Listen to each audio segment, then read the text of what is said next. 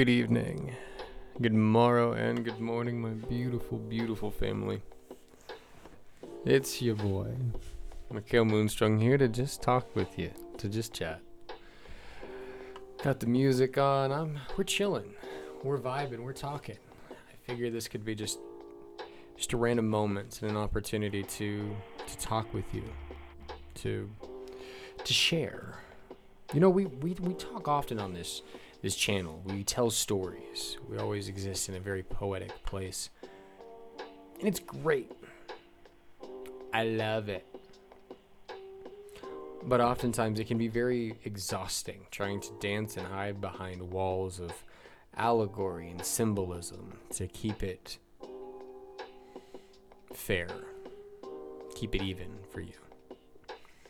And all I mean by that is I could sit here and tell you all of the secrets. I could tell you the way I see it. But the problem is the more I give you about my perspective and my view is it could shape yours. It'll impact you.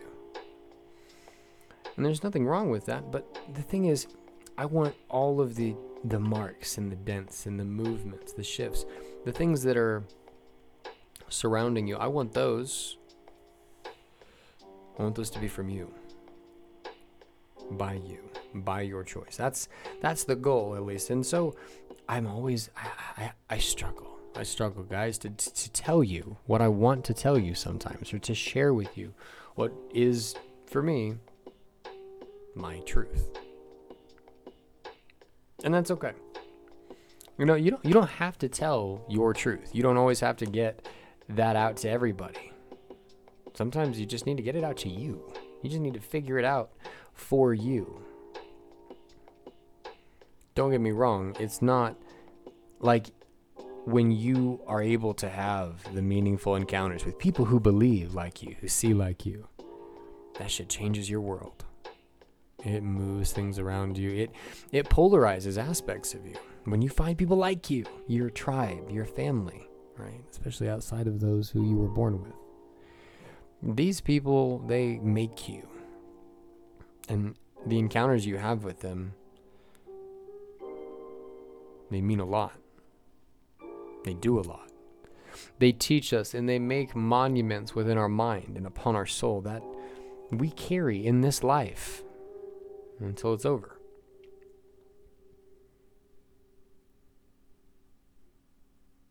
So how we choose to engage and deal with what we encounter in this life is uniquely ours. That's why I say it's your truth. I want you to find your truth. I don't want you to get lost in mine. Get lost in my story, in my space. But if I were going to just tell you a little bit, to tell you a story, and we'll leave it at that. This is just a story. Well, I would tell you a story about a brother and a sister. Now, in the beginning of this tale, very busy dad and a very loving mother all came together in a form and in a way to make two children. Two unique things. One of them like a light, a star. Just everything she did illuminated. It cast light out around her. The other, a sun, dark, still. Watchful. In fact, ever vigilant, always present. The mother and father, they watched as these two children began to play, to dance, and to engage in remarkable ways. She would fly and flee across creation, across the world. She would go to the end of their property, the end of their star. Casting all of the light she carried everywhere she went to anything that it encountered. And there, they grew. Anything that touched her light, or that light touched, bloomed. Day or night, it grew. And likewise, while he didn't move, he was ever watchful. There, writing, keeping tabs, stories, writing down the archives of his sister, holding things together in a way. Think about it like the stage, then the curtain on the play. The actors in the story and the way that they express their emotions and they tell this tale that they're performing for an audience, this is what inevitably has the greatest impact on the audience and their ability to hear that story. Right? But if you have no stage, no theater, nor the props, nor lights, nor setting for this play to occur, well, its message can be lost and it won't be delivered with the same effect. This is often like how I would describe the brother and sister. Very troublesome, though, were the brother and sister, always playing games.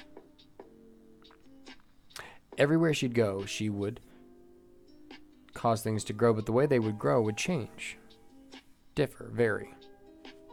Sometimes they grew chaotically, others geometrically. It changed. But every way that it changed was beautiful. It was unique. No way ever the same as the last.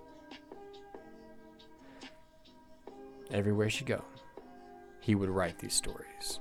Write how the differences were found, how they responded and reacted, how the flowers bloomed. So one day, they reached the same place they had originally left. They were home. Mom and Dad there to greet them. Ready to hear their stories and tales. Dad wasn't busy. And Mom was ready to listen. They didn't know what to do. Like kids overly excited, scrambling to grab the souvenirs from their trips and travels, they began to orate, to retell, to act out and to perform, to give to their parents everything that they'd learned and earned, that they'd found. And when they finished, both exhausted, beaten, and ready to receive their next request, they slept. They rested. But Mom and Dad, they were ever vigilant and diligent parents, guiders and keepers, and while their children rested, they made again for them the world over, seeing the joy they had in playing this game and telling the story as they did.